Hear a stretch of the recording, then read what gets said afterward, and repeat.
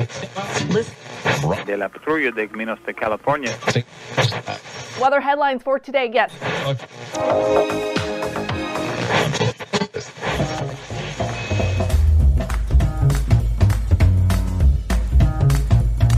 Welcome to the Revenue Generator Podcast, an I Hear Everything production. In this podcast, you'll hear how industry leaders integrate sales, marketing, product, and customer success into a single business unit with a common goal of optimizing their revenue cycle.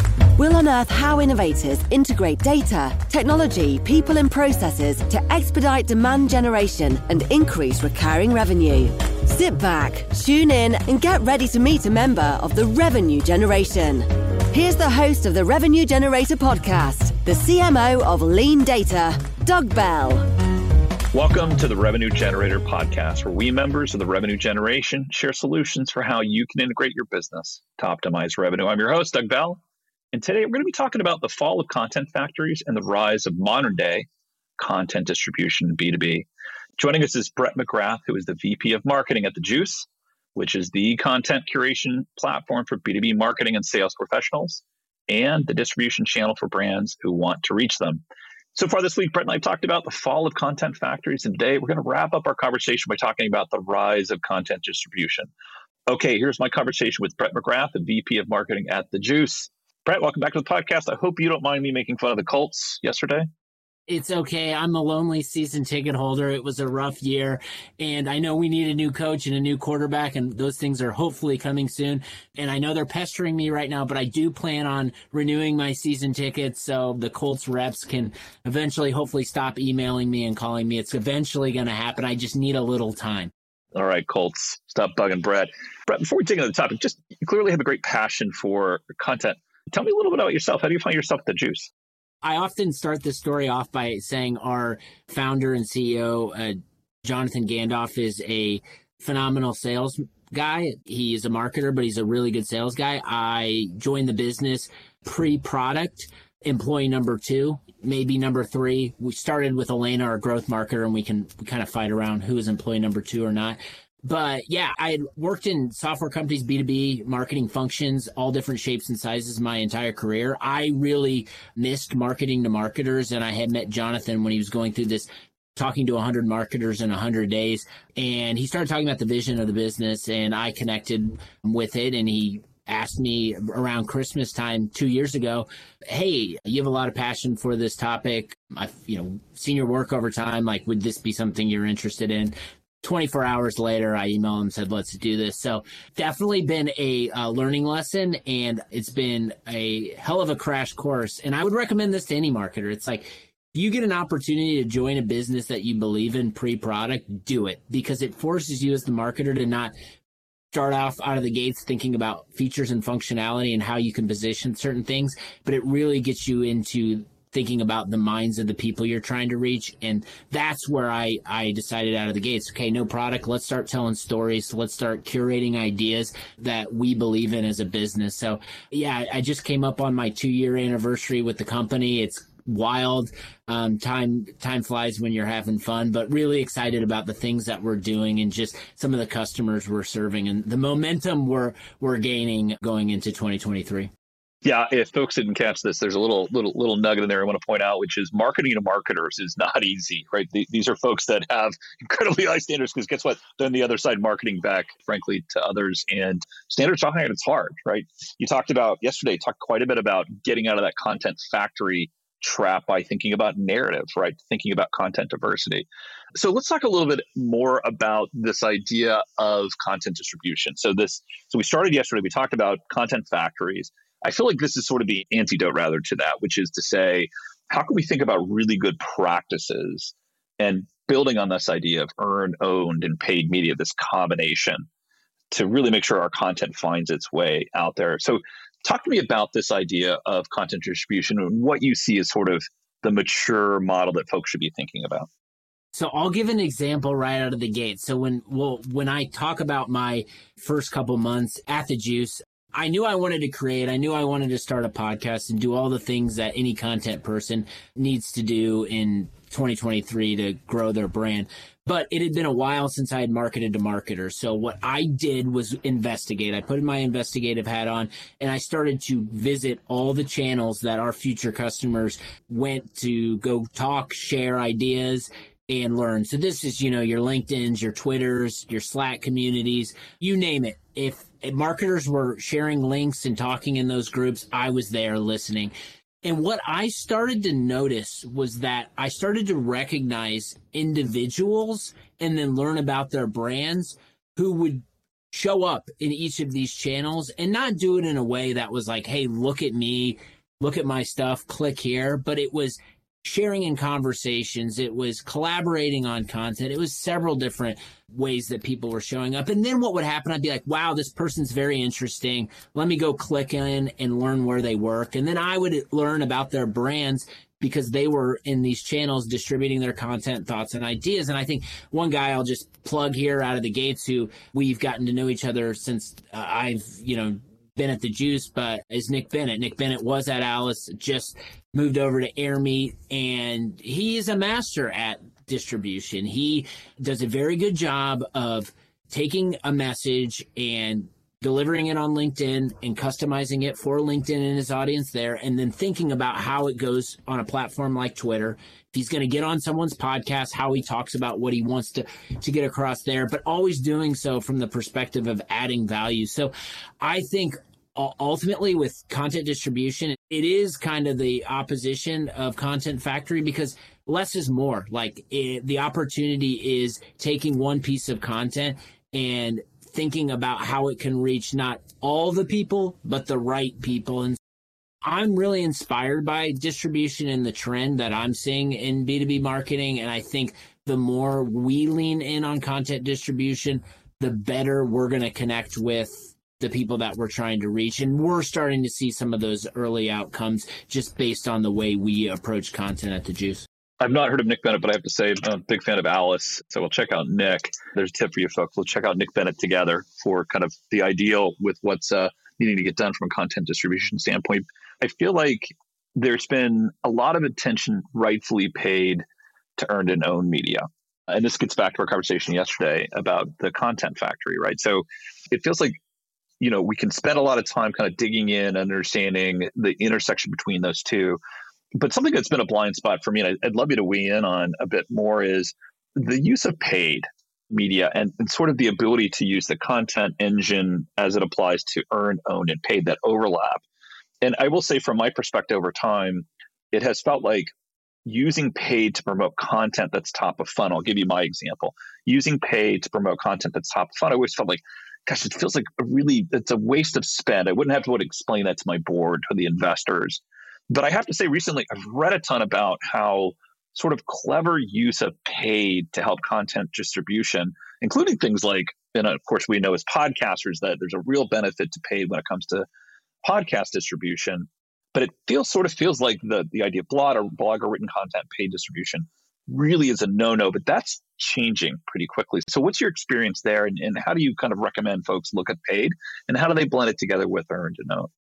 I try to think about it different from when I had a budget when I was a junior level marketer for the first time and thinking about where I'd spend my money typically.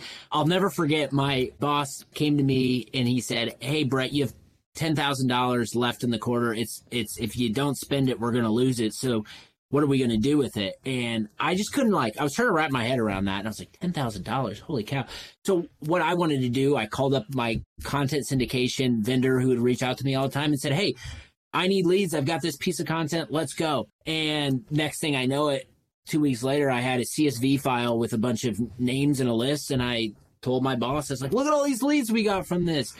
Uploaded into Salesforce, distributed those to the inside sales team. It was like 2 weeks later after that, I got an email from the director of sales down there. And he's like, "Dude, these leads suck." And I was like, and what I didn't realize at the time was, yeah, we're paying for this, but it doesn't matter if our salespeople feel like they're wasting the time and they're not qualified. So that moment in time really changed my perspective on paid. for the better, I think. It forced me not to like be so focused in on it. So what I would say, just based on that story, is like, if you're going to have a paid strategy, don't just go do what everyone else is doing in your space, but find opportunities to wedge your story and message into something new. So way we're doing this at The Juice is we have a two-sided marketplace. We're trying to attract brands to distribute content on our platform. But then there's also members. Like we're trying to membership's free. You can go to thejuicehq.com, sign up, and start exploring today. And we're trying to grow that member population. And one way that we found successful to do this is identify the creators in the space who have influence over these micro communities. They all have newsletters. They're all looking for funding, and go sponsor their stuff. Like, sponsor their stuff. They built trust with that audience, and you have one of those marketers saying, hey, everyone, go check out The Juice. It's a great place to explore new content. Then what happens? Anytime we run one of those campaigns, we have in our Slack, we've got it set up so we can always tell when new members join. It's like crazy. So we found growth through thinking about things a little bit differently on the paid side. And that's just what's worked for us. I'm not recommending go out and do the newsletter thing, but maybe go do the newsletter thing. Just try to find what your goals are, and don't just necessarily spend all that money with, paid PPC, display stuff, LinkedIn. That's what everyone's doing. Like, find something that's a little different.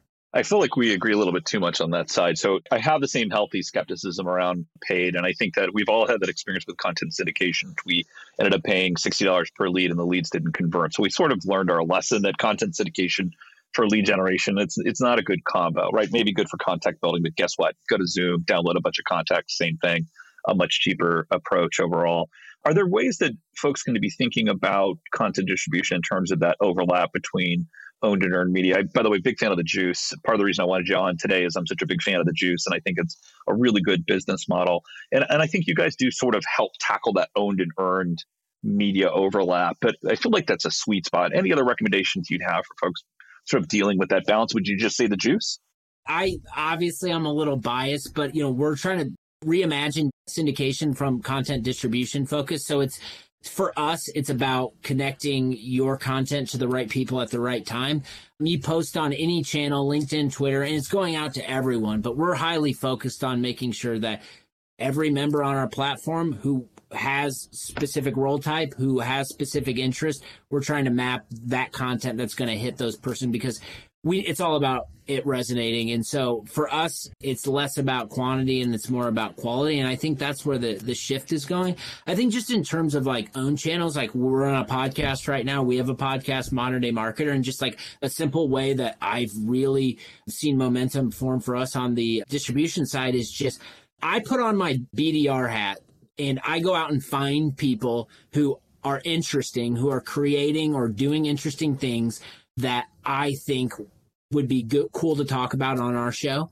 And what inevitably happens is we start this relationship. And the intention of the show isn't to go build new sales pipeline and relationships, but you get to know someone. And so through that process, we're creating content. It's helping distribute content. Those individuals are helping us distribute content. And then what happens is they say, hey, we've got a show. We liked what you talked about. Let's go hop on our show and let's talk, much like we're doing today. And then The Juice gets exposure into their audience. And so it's those types of approaches. And it all comes down to just like building relationships with like-minded people in your industry. Is never a bad idea. So that's a little bit about how we think about just our product and then just content in general. That's like the strategy and approach we're taking with Modern Day Marketer, which is our show. Talk to me about Nick Bennett. You mentioned him a bit before. We're live on this podcast, so I don't have time to go Google and check out Nick. But what are some of the things that marketers like Nick are doing? You mentioned a best practice yourself in terms of reaching out to like-minded folks, building relationships. I think you're going to find people that are very good at developing content and distributing content. That's sort of the insider play. What is Nick doing that really stood out to you?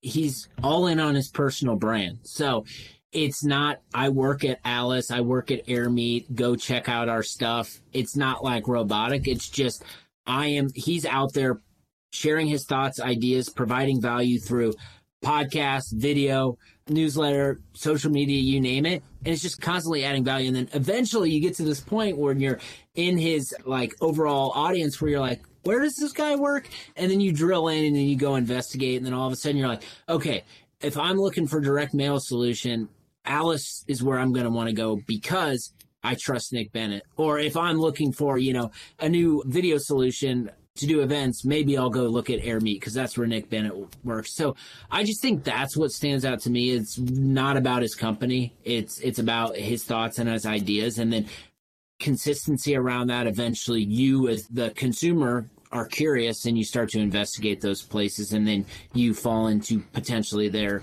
sales funnel. And that whole process, I think, is how brands are winning new business these days, and having a Nick Bennett at your company helps expedite it. Let's talk a little bit more about this idea between the fall of the content factory per se and the development of content distribution. And I want to take the opposite approach in talking about what Nick's doing, because we all are lucky if we get a Nick, right? We've all had those folks that are just really good at understanding. And at the end of the day, frankly, building sort of that slog of going through and building that reputation. But we're a $50 million company, need to get to 100 million. We're 20 million, need to get to 40. We're all in that place of scale. So aside from sort of adopting best practices from folks like Nick, are there other tips you can kind of share when it gets to, hey, I can't hire enough Nicks to get on top of this? Yeah, so I spent my first half of my career in demand gen, and I've spent the back half of my career in brand and content. And I am always a fan of recommending that the closer you can get to your sales team, the better. My mentality has always been like, marketing works for sales. Like, if we can't be successful if sales isn't successful. So no matter your role, like if you're in brand, if you're in content, like find opportunities, and that this can be a forcing function. And this is how you become a leader, right?